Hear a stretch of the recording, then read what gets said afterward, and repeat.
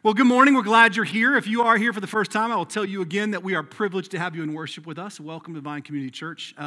We are glad that you are here this morning. We are in the middle of a little 3-week series, right in the middle of it, week 2. In the middle of this little 3-week series that we just kind of do every year about this time as October draws to a close and November stops. We kind of pause wherever we are if we're in something else, and we just happen to have wrapped up Ephesians this year. And we pause for a moment and we look at our life as a church and we say, who are we and who do we believe that God is calling us to become? We sort of do a little self-examination. It's an important time of the year for us. Basically, in a couple of weeks, the 21st of November, our church will be 12 years old, which is just staggering. Number one, if you were a part of this thing from the beginning, that people still come and want to do this with us. But two, it's just such a big part of our story. And for some of you, that's a huge deal. For some of you, it doesn't matter at all. But it matters to a lot of us because it shows a picture of God's incredible faithfulness that we never dreamed that this is something that God would do, much less that he would continue to do. And so it's an important time of year. And every year we pause and we say, are we really still becoming the church that God's calling us to become? How do we handle our lives, our time, our resources? Are we doing the things that we need to be doing? And so we do a little pause and we examine that. And we're kind of doing that this year by talking about the idea of wisdom. That we believe that we are called, and rightly so, all of us as believers are called to be people who are biblically wise, truly biblically wise. And we've explored that definition a little bit to be this understanding that a wise person or a biblically wise person is someone who lives in right relationship or in harmony with God and his redemptive work in the world. That's basically what biblical wisdom means. It doesn't mean that you're super smart or that you have this kind of great insight into people's lives. What biblical wisdom means from all throughout Scripture is that you are a person who wants to live in harmony with God and his redemptive work, meaning that you trust God over your own self, that you believe that God knows what he's doing and that his purposes in the work are valid and you want to join him in that, and that you want your heart to beat in harmony with the heartbeat of God. That's what biblical wisdom is. It basically says, God, I defer to you. I trust you. Where you are at work, I want to be at work. And so we're exploring this idea of church, this lens of biblical wisdom. And last week we talked about it as being a people that want to truly trust the Lord, like biblically wise people trust the Lord. And we're doing this whole thing through this one little chapter in the book of Proverbs, right? And it's a great, incredible book. It's in this little middle section of Scripture called the wisdom books. And there's 5 of them: Job, Psalms, Proverbs, Ecclesiastes, Song of Solomon. They're all part of the wisdom literature, and they're written really differently than all the other books in the Old Testament. A lot of the other books in the Old Testament are written from a historian's perspective, but the wisdom books are written from a pastoral perspective. They look at Israel and they examine Israel's relationship to the Father and the relationship to the world and relationship to sin, and they explore their questions and their prayers and their heartbeat and their brokenness, and they're just deep and they're real. And so these wisdom books are powerful, and Proverbs is this incredible collection, this curated collection of just brilliance that was sewn together by Solomon. A lot of it he wrote, a lot of it he curated over generations, but it's a book that's put together that basically explores what it means to be people that have a right relationship with God. And the book itself, the first 3 chapters are incredibly pastoral, and the last 2 chapters are incredibly pastoral, and the middle section are these great little thoughts or ideas about what a person who has a right relationship with the Lord, who's in harmony with the Lord, how they live and what they do, and it talks about moral uprightness and fighting sin and all these kind of great things. But those first 3 chapters are powerful because they're pastoral. And so we started this process by looking at chapter 3, which is a great exploration of this idea of wisdom and what Solomon, or the curator of this book, calls lady wisdom, right? This brilliance of chasing a life that pursues God. We talked about this wisdom life as someone that fully trusts the Lord. So we explored last week. I trust the Lord with all my heart. I know my relationship to his word, and I trust him. I believe him. I trust him beyond my own understanding. And we talked about this idea of fearing God, right? This idea of worship and reverence, that a right person who's in right relationship with the Lord has this trust relationship with God that says, I believe you. I trust you fully, even over my own understanding. Well, this morning we're going to be exploring this idea of wisdom through the lens of honor. Like, what does it mean to truly honor the way of the Lord? If the Lord calls us to something, to a right relationship with material things, to a right relationship with money, to a right relationship with people, Like, how do we honor that? What does that truly look like? Well, luckily enough, our curator in the book of Proverbs is going to tell us exactly what that looks like. And so if you've got your Bible, we're going to be in Proverbs chapter 3. We're going to look at the middle sections. Last week we went 1 through 8. This morning we're going to go 9 through 20. We're going to take a few bigger swaths at it, but we're going to talk about this idea of a wise person, a biblically wise person, honors the way of the Lord. So if you're here with us again for the first time, we're glad you're here. We're going to talk about our relationship to the world around us and how we can honor God with our hearts and lives this morning. And so let's turn there, and then we will kind of dive into that text and explore it this morning. Lord, what a privilege to open your word. What a privilege it is to be in this place. Not this particular place, but just a place where we can gather with other believers. Lord, we truly know and understand that this is something that a lot of the world doesn't get to do. That we have partners all over the world that don't have the freedom to gather together and worship. Yet we treat this thing like it's a badge of convenience sometimes. So the truth is, it's an honor to sit with other believers that trust you and that have put their heart and their life behind your word, and we worship together and we open your word together and we explore it. And Lord, this is the great call of the church. So, Lord, I pray that we wouldn't take it lightly this morning, that we would take this encounter with your word seriously, that we would open our hearts to your teaching, Lord, that we wouldn't see this as just something we're trying to, just do because it's Sunday morning, but this is an opportunity to interact with the living God. The God that formed the stars and breathed life into our very lungs wants to speak to us this morning through his word. So, Lord, we take that seriously. Take a moment in your own heart as you sit here and just ask the Lord to teach you, whatever that might mean or look like. Lord, just teach me. Give me an open heart. Give me a renewed perspective. Let my attention be on your word. Just teach my heart. Just whisper that to the Lord this morning.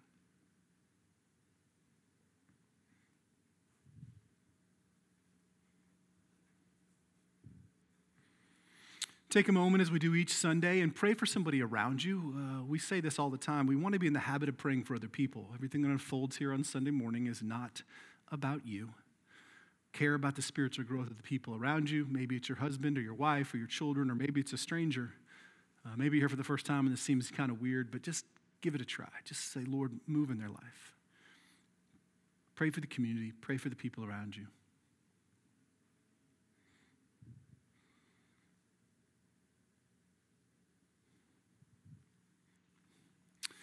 Lord, we turn our entire morning over to you. We release our hearts. We recognize that we have built up walls of frustration and resentment and hostility towards you and towards other people.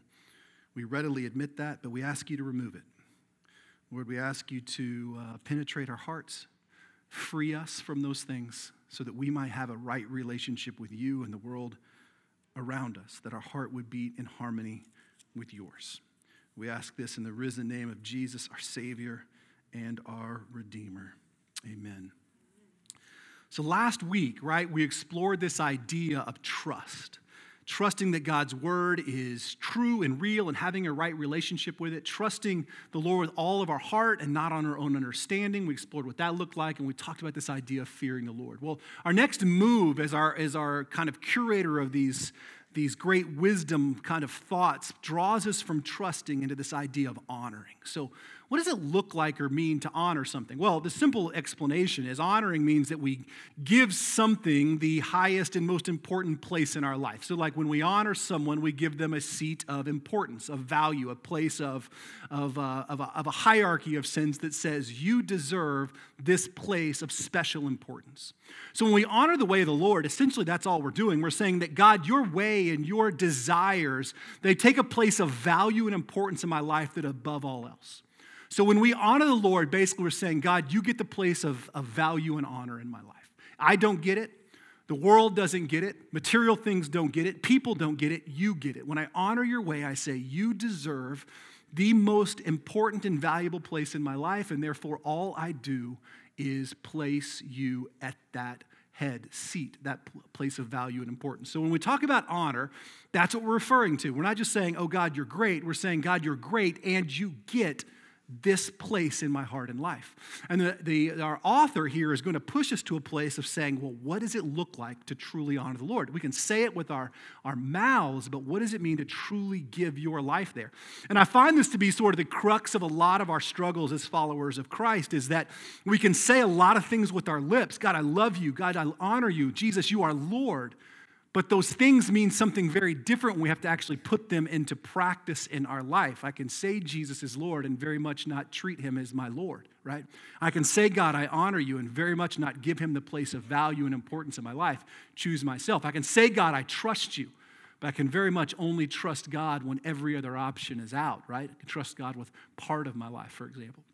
Well, we're going to look this morning at what it means to fully honor the Lord, both with our life, our hearts, relationships, and our resources. So let's take a look at those middle verses there in the book of Proverbs chapter 3. We're going to look at, let's start in verse 9, and we'll go down and kind of break them out a little bit this morning. But let's take a look at them together.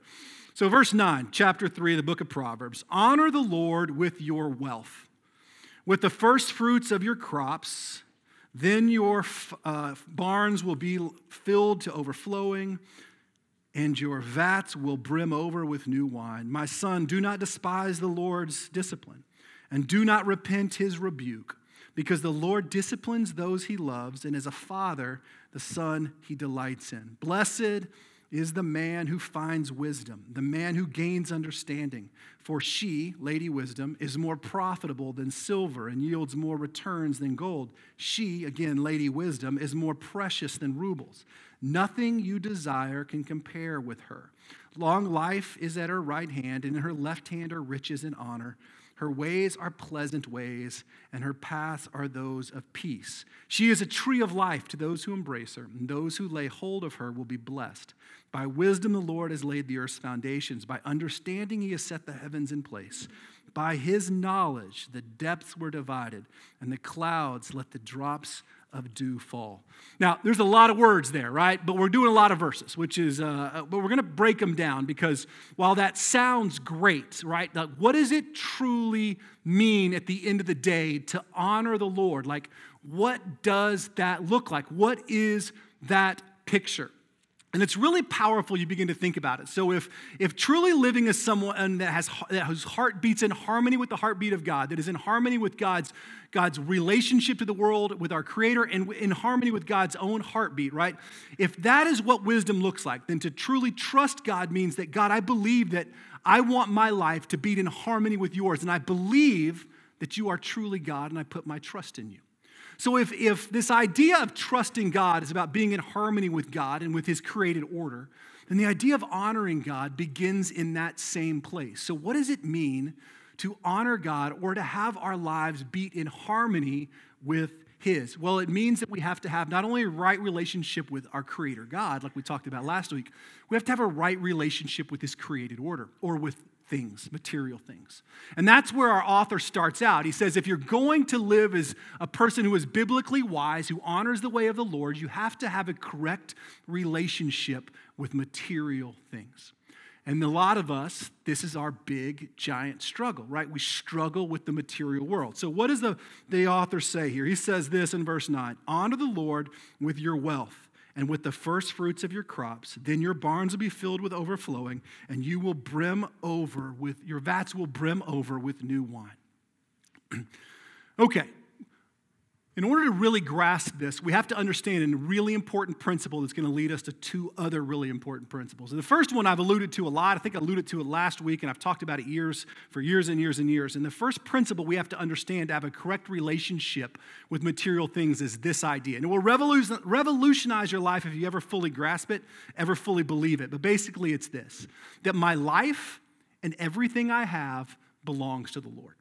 So as a follower of Christ, it is actually your heartbeat to recognize that when you surrendered your life to Jesus, as Paul says, that when you died and you became a new creation, that you are now hidden in Christ, that he is you and you are in him, and therefore your entire life belongs to the Lord. So if we begin to recognize that as followers of Christ, everything that I have is not mine, but it all belongs to the Lord, including my family, my wife, my children, my stuff, my things. These aren't things that belong to me. But that as a follower of Christ, everything I have fully and truly belongs to the Lord. So in order to have a right relationship with material things, we have to get out of our head the understanding that these are mine. And therefore, I need to protect them and hold on to them at all costs. Or I lose my identity without them. Or these define who I am because they belong to me. As followers of Christ, none of these things actually ever belong to us. They are the Lord's. Your life is the Lord's, your money is the Lord's, your business is the Lord's, your children are the Lord's. Like, it is a radical concept to understand, but it's really, really freeing if you do. What that means is that these aren't your things to store and hoard, they're your things to rightly give away. You become a steward of God's resources as opposed to a holder of all of your own. The world will say, seize your things, protect your things, hold your things. That is who you are. It's what defines you. Make sure you grasp them and hold on to them with all your might. And so when we struggle with our financial world in the church, it's because we're afraid the church and the Lord is trying to pry these things out of our hands. It's a broken relationship with material things. The principle is, God, this is all yours anyway. The fact that you have blessed me with any of it is amazing. The fact that you've given me a family, or you've given me the opportunity to drive this car, or you've given me resources at all, is because you are just so good. And therefore, these are yours. What do you want me to do with them? What do you want me to do with my children? How do you want me to raise them and equip them? What do you want me to do with these resources? How can we bless the people around us? And I'm not just talking about giving all your stuff away, but I'm talking about the start of having a right relationship that gets to say, how can I best impact the world around me? How can we use what we have to glorify and honor the Lord?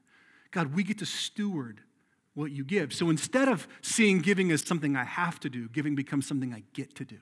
And it's not just money, it's time, right? Instead of your time being so precious and so something you have to hoard and hang on to, it's something that you want to give away. Like, you see the value in saying, I want to sit with you. I want to give you that window. Instead of being too busy for your children, you realize how limited that window is, and you say, God has given me this window to give my time to you. So this principle is really important, and it feeds into the next two that come right out of this kind of verse, right? So we have to grasp that first, because everything else, if we don't grasp that, it's like chasing the wind. It's meaningless at this point in time. But we grasp that, and it feeds into these two other pieces. And our verse there talks about it, right? He basically says that we honor the Lord with our wealth and with the first fruit of your crops. You know what that means? The author, Solomon's basically saying here, he's saying, look, when it comes to having a right relationship with stuff, God gets the first and God gets the best. Period. Honor the Lord with the first fruits of your crops, right? Basically what he's saying is, when you harvest, God gets the first and the best. When you understand that your stuff belongs to the Lord anyway, this principle becomes a natural following point, which says, okay, so Lord, if this all belongs to you, then you get the first and the best of my life and my time and my resources. God doesn't usually get that in our lives, right? God gets all the leftovers all the time. He gets the leftovers of your time. He gets the 10-minute, 5-minute, 30-second window at the end of the day, which you're so beat down and tired that you kind of pray before you go to bed. God gets the worst of our time often. God gets the worst of our resources, right? He gets what's left over. Once we've paid all the bills, done all the things, God gets whatever there is. And I get this question all the time. Treb, should we tithe biblically? Are we required to give 10%? I actually got it this week. And my answer is always this. It's a broken question. You're asking the wrong question. Because what you're asking is, am I legalistically obligated to give 10% of all that we have to the Lord? Well, if you think about those principles, it's a broken question because it's not yours anyway. It's God's. And two, you're asking, do I have to? Instead of do I get to? You see the broken relationship we have with material things? I don't care if you tithe or not, what you define as 10%, all that's between you and the Lord. It's the heart that's broken there. The question I always return is, hey, I don't care what you give as long as it's the first and the best. You don't have to give it to the church. Give it away. Give God your first and best. It's his anyway. And do it with this attitude that says, God, I want to. Like, I want to give you the first and the best. You should want to give away your first and best. And not just directly to the Lord, but to the things that matter to the Lord. I want to give the first and the best of my life to my wife and children. Like, I want them to not get what's left over after I'm beat up at work and I come home tired and life has been just pounding me. And so they get whatever attitude, frustration, struggle, resentment, they get that. Like, does my wife get my first and best? Probably never. But she should, because it matters to the Lord. And the things that matter to God should matter to us.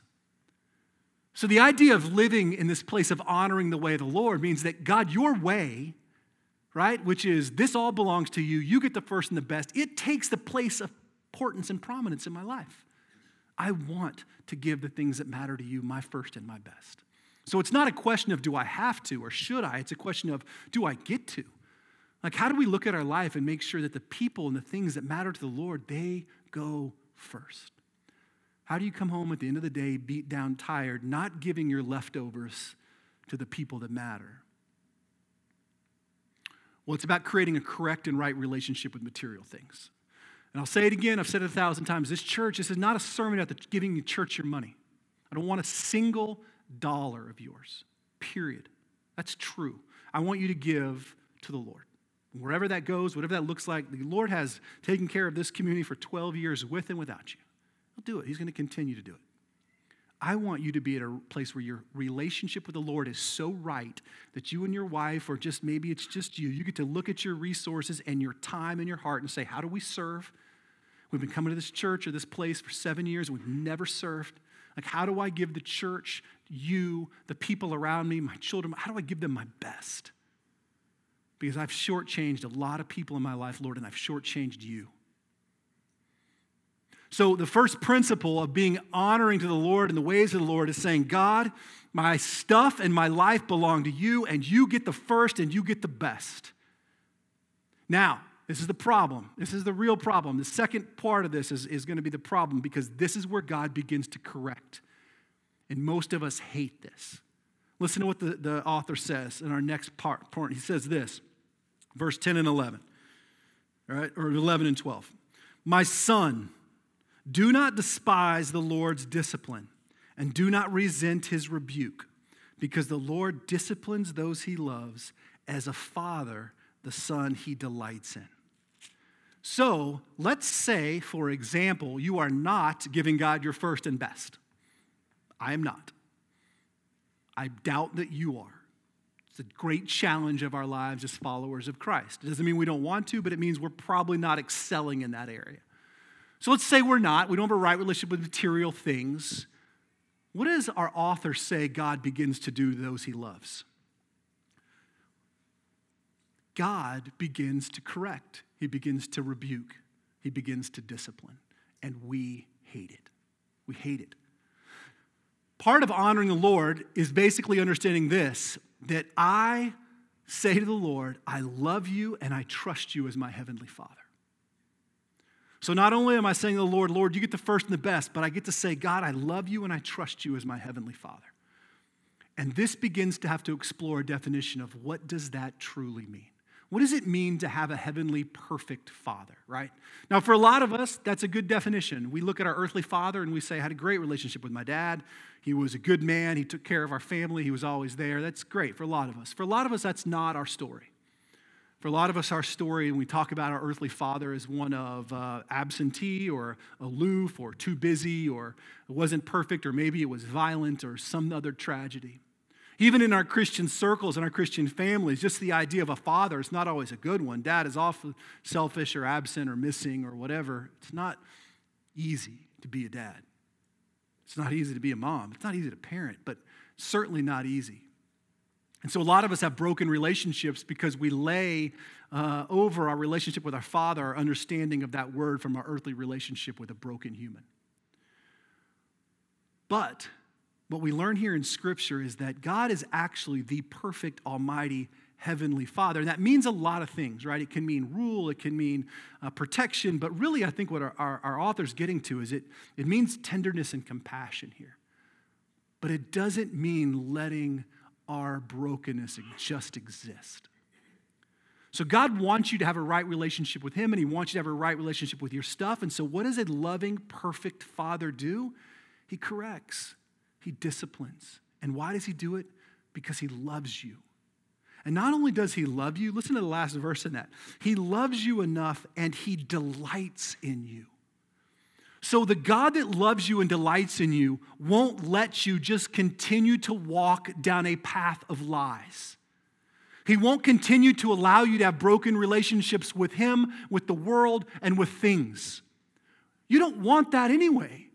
If you're really honest, you want a God that steps in and says, listen, Trev, I love you so much and I delight in you so much that I don't want you to walk down this path of lies. I don't want you to believe this garbage. I don't want you to exist in this way.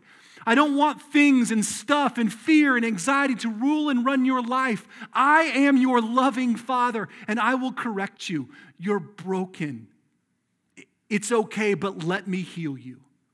Let me point it out. Let me rebuke you. And sometimes those rebukes from a loving father are hard. For any of you that have ever been disciplined by your dad or your mom or have been at a place where your parents were disappointed in you, hearing those things is hard. We don't want to hear them because we don't want to believe that we have a broken part of our life that needs exposing. But that's what we should desire as believers. Why? Because we're not afraid of God. I'm not afraid in terms of fear like God is trying to punish me or hurt me or God wants to destroy me or take all the good things away. That's the enemy telling you lies. A God who disciplines and a God who rebukes is a God who actually loves you and wants you to walk in a correct path. It's the God of the parable of the lost sheep. What does that sheep do? That sheep wanders, it goes off, it takes off. The father leaves or the shepherd leaves the 99, finds the sheep, and when he finds the sheep, you know what he does? He doesn't kick the sheep and say, you stupid animal. Why did you walk away? You're an idiot. In fact, no more grass for you. From now on, you eat rocks, right? And then he drags it by one leg back, throws it in the house, and says, you worthless sheep. No. That'd be a terrible parable. But what does he do? Scoops the sheep up. The parable says that he carries the sheep home, and he calls everyone that he knows. And they throw a giant feast. See, God doesn't want to discipline to embarrass you or rebuke you or take all the things from you, which is why we hoard material things, because we're afraid God's going to take them all. It's a broken relationship with him and with stuff. God doesn't want you to wander. You know why? Because wandering out there is treacherous. There are cliffs, and there are snags, and there are bears, and there are wolves, and the entire world is waiting to devour you. And God says, I want you here, close to my voice, so that not only I can protect you, but I can lead you to great, beautiful places, valleys that overflow with grass, and streams that run with living water. Like, I have so much for you. I don't want you to waste your time chasing these things. And sometimes that discipline is hard because we want our way. And God says, look, you don't want me to leave you to your own devices. I begin to think sometimes about my life and what if God just released me to my own way, my own desires, and I get really afraid because I know where I lead myself. Honoring the Lord means that we have this right relationship with material things. It also means that we have this right relationship with the loving Heavenly Father. Don't be afraid of God's correction. In fact, I dare you to pray for it. God, please correct me if you need to, because I trust you as Father. I trust you to not embarrass me, ridicule me, strip me, but I trust you to rebuke me in a way that I need. Why? Because you delight in me. Have you ever really thought about that? That the God of the universe delights in you, and your ridiculous, broken, messed up, selfish life. He delights in you. And all the ways that you have failed and all the things that you have done that no one knows about and all the things that you have hidden in the darkest, blackest areas of your heart, God, Creator, still delights in you. Man, I want that Father to teach me. I want him to discipline me because I know what he's going to do is to lead me into a place of beauty.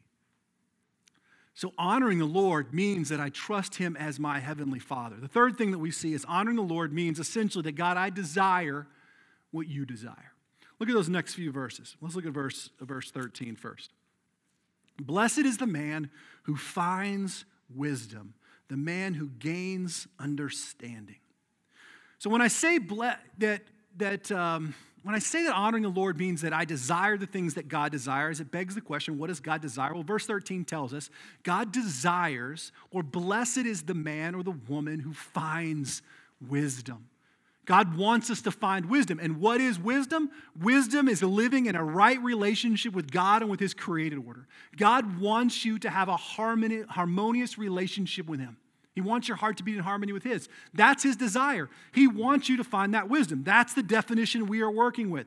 God's deepest desire for you is that you would have a life that desired him, that you would desire the things of God. Well, what are those? And what do they bring about? Like, what does that life bring about? Listen to what he says. There's a couple of them in there. First is that the wisdom, right, that we're called to desire and want, this harmony we're called to desire and want. For she, and it's such an incredible thing that Solomon does here, but he paints wisdom as Lady Wisdom. He calls her she, gives it this persona. But she, that's wisdom. That's the life that wants to be in harmony with God and his created order. But she is more profitable than silver, and she is more precious than rubies, and nothing you desire can compare to her. What that means is that a life that is beating in harmony with God is more precious than anything this world has to offer. And he lists off those things. It's more precious than gold. It's got a better return on investment than even gold. It's more precious than rubies. Nothing in this world compares to a life that is beating in harmony with the heartbeat of God. Which is pretty remarkable, right? Like, this life that God wants to lead you to and correct your heart to follow is more precious than all the things that you are chasing. If you're chasing material wealth, if you're chasing gold and silver, and substitute whatever you want there, right? Status, fame, place in your work, acceptance, whatever it is, if you're chasing those things, everything about a life that is in harmony with God is better than those. It's more precious than those. The greatest thing that this world has to offer, God's heartbeat for you is better than that. It reminds me of that Psalm 63:3, which is one of my favorite kind of pictures. David's lost in the wilderness. He's being chased by his enemies. He's dry. He's in the desert. He's crying out for water. He basically says, Psalm 63, 1-3, he says, look, I'm in a dry and weary land where there's no water. I'm dying. But I remember you in your sanctuary. I beheld your power and glory. And then in 63:3, he says this, because your love is better than life, my lips will glorify you. So here's David on the very kind of throes of his death. And he's reminding himself, he's going, the best that life has to offer, God's love is better than that. Have you ever been fulfilled by seizing something material? Has it ever filled your soul and you said, man, life is just so perfect now? No, it's always something else. It's never enough. We tell ourselves all the time, if I could just do this, then I could rest. And the problem is we get there and we don't rest because it's not enough. Not one of us in this room would ever say that we are rich. Ever. Why? Because there is always someone else that is richer. But the reality is that if you make more than $32,000 a year, you are in the top 0.5% of the population of the entire world. That is true. The entire world. 0.5% of people. Who defines wealth? Right? Essentially, what our author's saying here is that you can chase it for your entire life and you will be empty. Be empty. A relationship that beats in harmony with God is better than anything this world has to offer. Listen to what else he goes on to say. He goes on to say this in verse 14 and 15. Okay, so 14, more profitable than silver, better returns than gold, more precious than rubies. Look at verse 17. Her ways, Lady Wisdom's ways, are pleasant ways, and they are paths of peace. So a life that beats in harmony with God, with the heartbeat of God, is a life that is pleasant and a life that is peaceful. If I ask you to describe your life in 2 words right now, if I said, everybody take out a pen, and on a piece of paper, I want you to write 2 words that describe your life. I'm betting with all of my heart that not one person in here would write the words pleasant and peaceful. Is that how you describe your life? But this is what God desires you to be able to describe your life as. Because a life that beats in harmony with his is one that's pleasant. And think about that word. It just means that it is content and joyful. And it's peaceful. It's peaceful. You know that word peaceful in the Hebrew comes from the word shalom. And the word shalom, we see it all the time kind of used even now in Jewish circles as being this sort of greeting, like it means peace, like peace. But it doesn't really mean peace. It actually means peace and all the blessings of God's grace upon you. That's kind of what shalom means. When you actually greet someone with it and you say shalom, basically what that means is that may you have peace and all the blessings of God's grace. And this is the incredible thing for the believer, right? Like these are the incredible promises of peace. Peace is not just being free of conflict in your home or being free of conflict in your life or being free of conflict internally. Peace is actually the idea of being at a place where all of God's blessings of his grace are upon you and you have right relationship with him and with the created order around him, meaning you have the right relationship with people and right relationship with God. This is what a life that beats in harmony with the heartbeat of God is promised. It's promised peace. The reason that you don't have peace is because you're not allowing your heartbeat to beat in harmony with God. You are fighting the system, his system. Because a life that is marked by wisdom is marked by peace, and it's marked by being pleasant, being joyfully content. If you're not in those things, I would ask yourself, are you honoring the way of the Lord? Are you giving God the place of prominence in your life? Do you have a right relationship with him and with his created order? Well, the chances are no, right? God's promise is that he is better than life, that he is better than all this world can give you and offer you, better than all the material things, and that life leads to peace and being pleasant or being joyfully content. The third thing it offers there is this.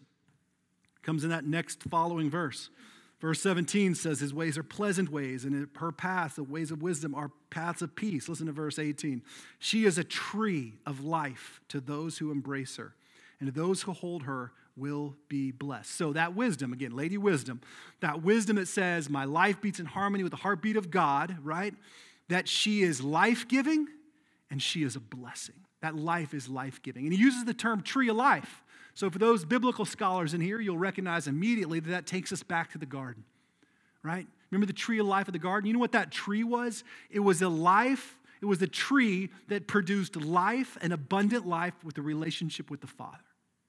That was the tree of life. It wasn't just about eternal life. It was about having a right relationship with the Father. And you could eat of it freely in the garden. It was for you. It was created for us, that we were called to have this relationship with God where we had this abundant life here on earth, this promise of eternal life, and we found deep and true contentment there. And then sin entered the picture when Adam and Eve ate of the tree of the knowledge of good and evil, right? And blew up our harmony. That's where harmony shattered with God, when sin entered the picture. And Christ has come to right our hearts back with God, to reconcile creation back to the heartbeat of God. That's the whole movement of the gospel, that Christ came to reconcile the disharmony to bring us back to harmony. And that life, that harmonious life, that life that says, God, I want my heart to beat with yours, is promised to return us to the tree of life. This right relationship with God. And that right relationship with God, what does he say it is? He says it will be a blessing. It'll be a blessing. Verse 18, she's a tree of life, for you embrace her, right? And those who lay hold of her will be blessed. Lay hold of her means that those who seize that thing, that harmonious, deep relationship with the Lord, those that seize it. Think about the idea of seizing, like grasping and holding and never letting go. Like, I've seized this moment, it's mine. Those people will be blessed. What does that blessing mean? God's going to shower upon them lottery tickets while they sleep? Nope. Blessing means that I will see the fruit of the relationship of contentment with God. I'll be blessed. It's that peace that says, I don't care what life brings, struggle, frustration, anxiety, worry. I am at peace in my relationship with the Lord. The world can take nothing from me, right? God has rescued me and has redeemed me. What can man do to me? That is the blessing of what it means to be alive in Christ. When this world goes over the edge, when this world threatens to rise up, When things don't seem to go our way, instead of hitting the panic button and freaking out, we trust that God is a God who has a desire for us to trust him as holy, almighty, righteous, and perfect Father who loves and rebukes and is drawing us into this tree of life, drawing us into a life of blessing us and blessing those around us because God wants to lavish you with his peace and his joyful contentment. The blessing of the Lord are those things. Peace and joyful contentment, of which there is no comparison. No ruby, no gold, no silver.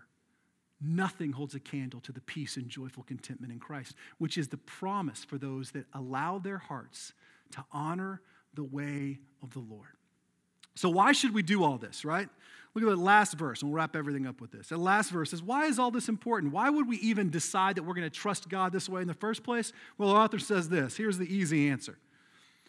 Right? He says this, by wisdom, verse 19, the Lord has laid the earth's foundations.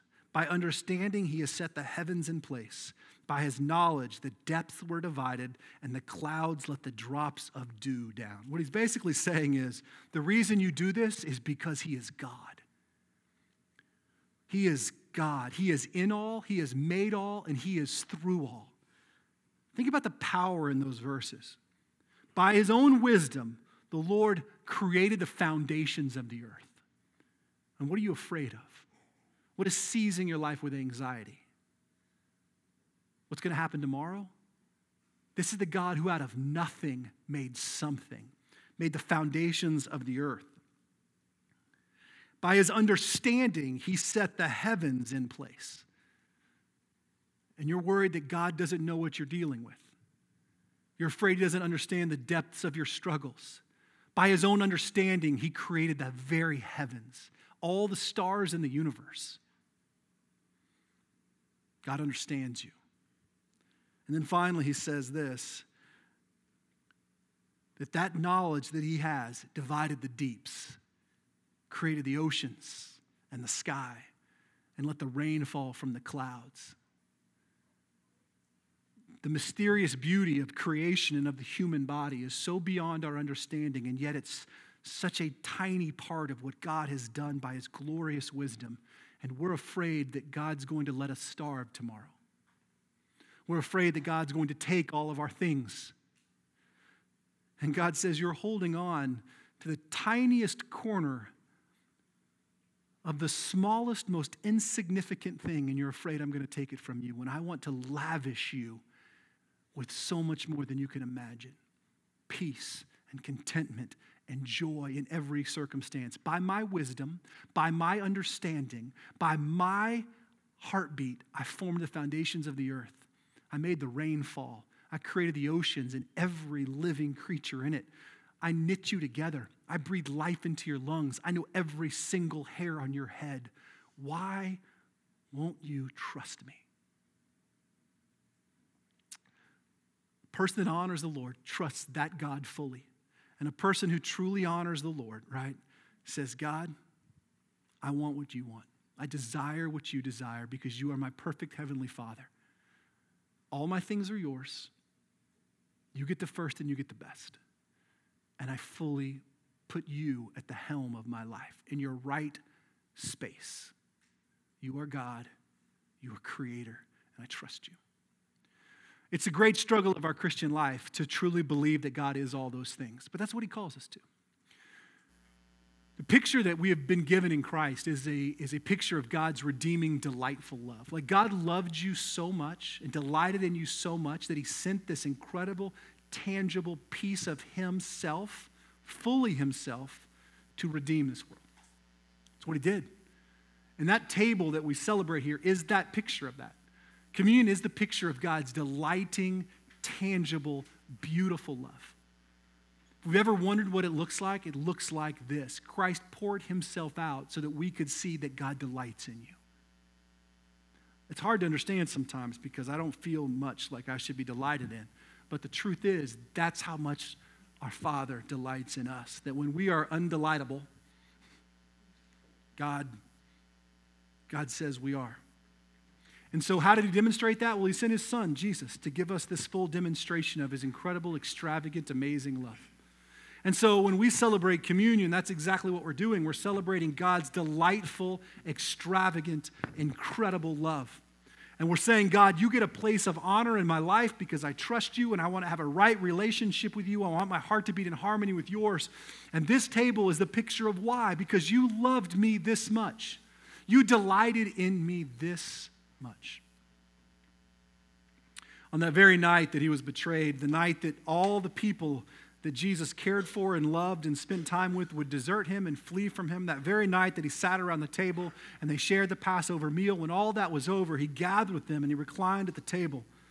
And he gave thanks and he took this loaf of bread and he said, "This is my body and it's been broken for you. Do this in remembrance of me." Alluding to something that the disciples had not yet even seen or understand, but something that would become this unifying factor to every believer across space and times for millennia. After he'd taken the bread, he took the cup and he said, "This cup is my blood shed for the forgiveness of sins. This is the new covenant poured out for you. That as long as you take of this bread and this cup, you are proclaiming the Lord's death until he comes again." We are proclaiming the extravagant, beautiful, redeeming nature of a God who delights in you. That's what this table is. It's not a habit, it's not a Christian ritual. It's an expression of God's delightful love. And as people that trust him, we want to give him that place of honor. And therefore, we take this, as he asks us to, seriously. We take this table seriously the same way that we take the word of God seriously and worship seriously, because God deserves that place in our life, place of honor. So as Paul tells us that we should examine our hearts. We should confess our sin. We should lay our hearts bare before God before we engage in this meal together. And so we invite you to do that. It's not a denominational table. It's open to every one of us who profess faith in Jesus Christ. We take communion by means of intinction, which is a fancy word that says when you come down front or in the back, there'll be a station in both places. Take a piece of the bread and dip it in the cup, and you can eat after that. Return to your seat. We invite you to stand and continue worship with us as Don and our worship team lead us in worship. If you need gluten-free options, we'll have those down on the front side down here for you to do that. You can jump in line and just let us know. But this is the table. Let's pray together as our elders come forward this morning. Lord, we thank you for the privilege of gathering in this place. We thank you, God, that you are a God who redeems and a God who creates and a God who invites, that you are a God who draws us into your presence and a God who invites us into this delightful picture of love. The communion is that extravagant, incredible, delightful, amazing picture of love. And Lord, we ask that what we would do this morning is engage in that beautiful, beautiful story. We ask, Lord, that you would remind us of your extravagant, graceful, powerful love as we celebrate this meal together. So we invite you, as you feel led and called, to come down and share in this meal together and then remain standing as we close our time in worship. But God, we pray that these things would be true, that we would trust you and that we would honor you and that we would pursue wisdom, pursue a life where our heart beats in harmony with you. We ask this in Jesus' name. Amen. Let's share in this meal together and then continue in worship this morning.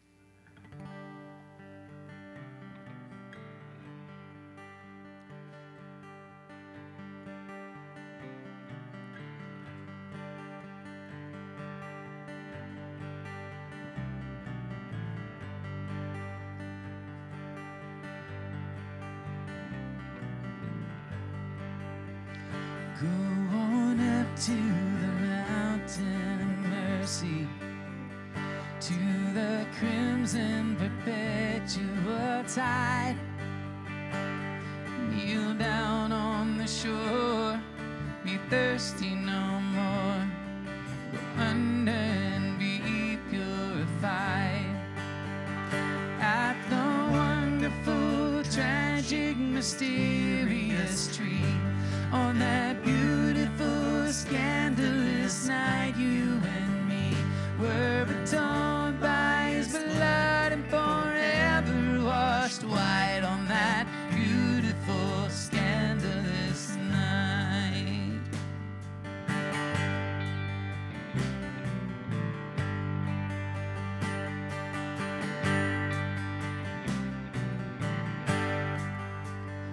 Follow Christ to the holy mountain, sinners sorry and wrecked by a foe.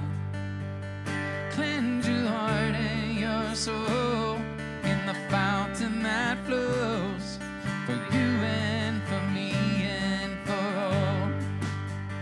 At the wonderful, tragic, mysterious tree, on that beautiful, scandalous night, you and me were atoned by his blood and forever washed white on that beautiful, scandalous night.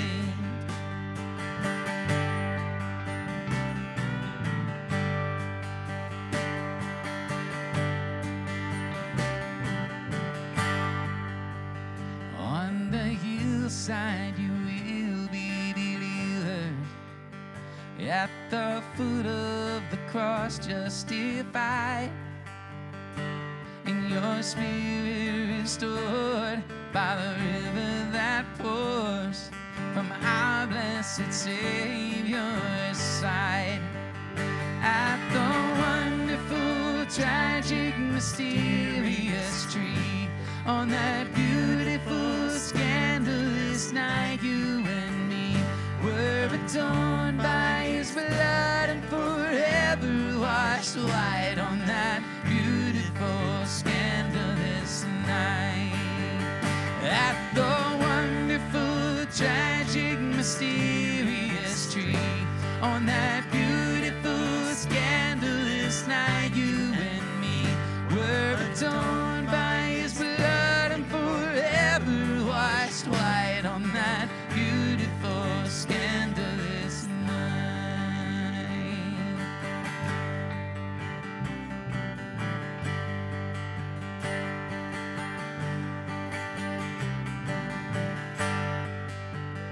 Go on up to the mountain of mercy, to the crimson perpetual tide.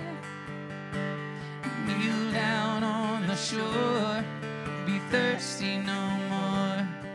Go under and be purified. At the wonderful, tragic, mysterious tree, on that beautiful, scandalous night, you and me were atoned by his blood and forever washed white on that beautiful, scandalous night.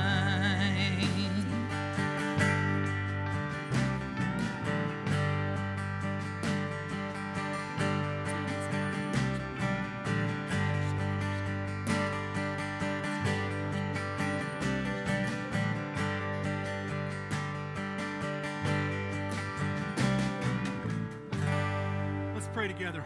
Lord, we thank you for the joy and privilege of gathering in this place and celebrating this meal. We thank you, Lord, for the invitation that you give us as broken people, people that have fallen, made mistakes, continue to do so, that you are a redeeming God who loves and desires us and has this heart to have this right relationship with us. And Lord, where you desire us to know you and know your very heartbeat, you invite us into that. You delight in your children.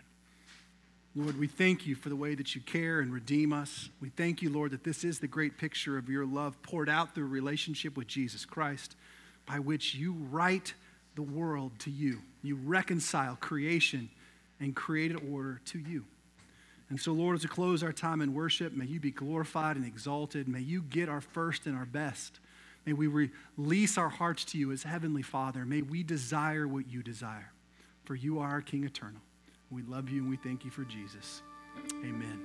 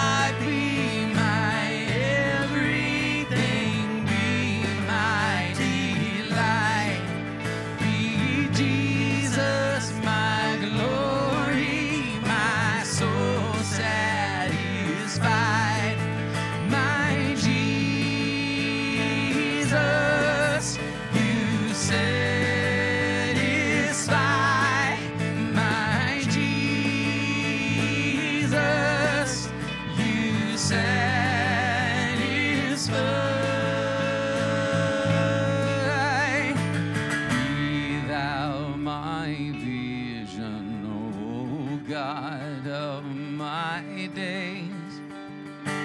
Go thou before me, preparing the way. Guide thou my footsteps, whatever befall. Still be my vision, O ruler of all. Amen. Let's give the Lord a hand this morning. Two things I want to remind you of. One, we would love for you to come this Friday and Saturday. I get it's going to be a challenge. Childcare is an issue. $25 is an issue, all those things, but it's worth it. Take the step and just invest in your marriage a little bit and show up, sign up out there so we don't have stuff for you, but put your name on it before you walk out. Take this with you. It's going to be worth it, I promise you. Friday and Saturday, make that commitment, do that. And then finally, for those of you that are part of our family, part of our member or regular attender, we're inviting you to take these pledge cards. This is how we as a church begin to think about what we're going to do in 2024. It matters to us. Plus, I think it's important to you and your family as y'all sit down and say, what do we believe God's calling us to? How do we give him our first and our best? We invite you to bring these back next week. As part of our worship, we're going to have an opportunity to honor the Lord, to drop these off, to give them to him and make them a part of our worship expression. So take those with you, but go from this place, empowered by the Holy Spirit, believing these things, that the wise trust in the way of the Lord and the wise honor the way of the Lord. God, we believe in who you are. You get the first and the best. You are our heavenly Father, and we desire what you desire. Go in peace.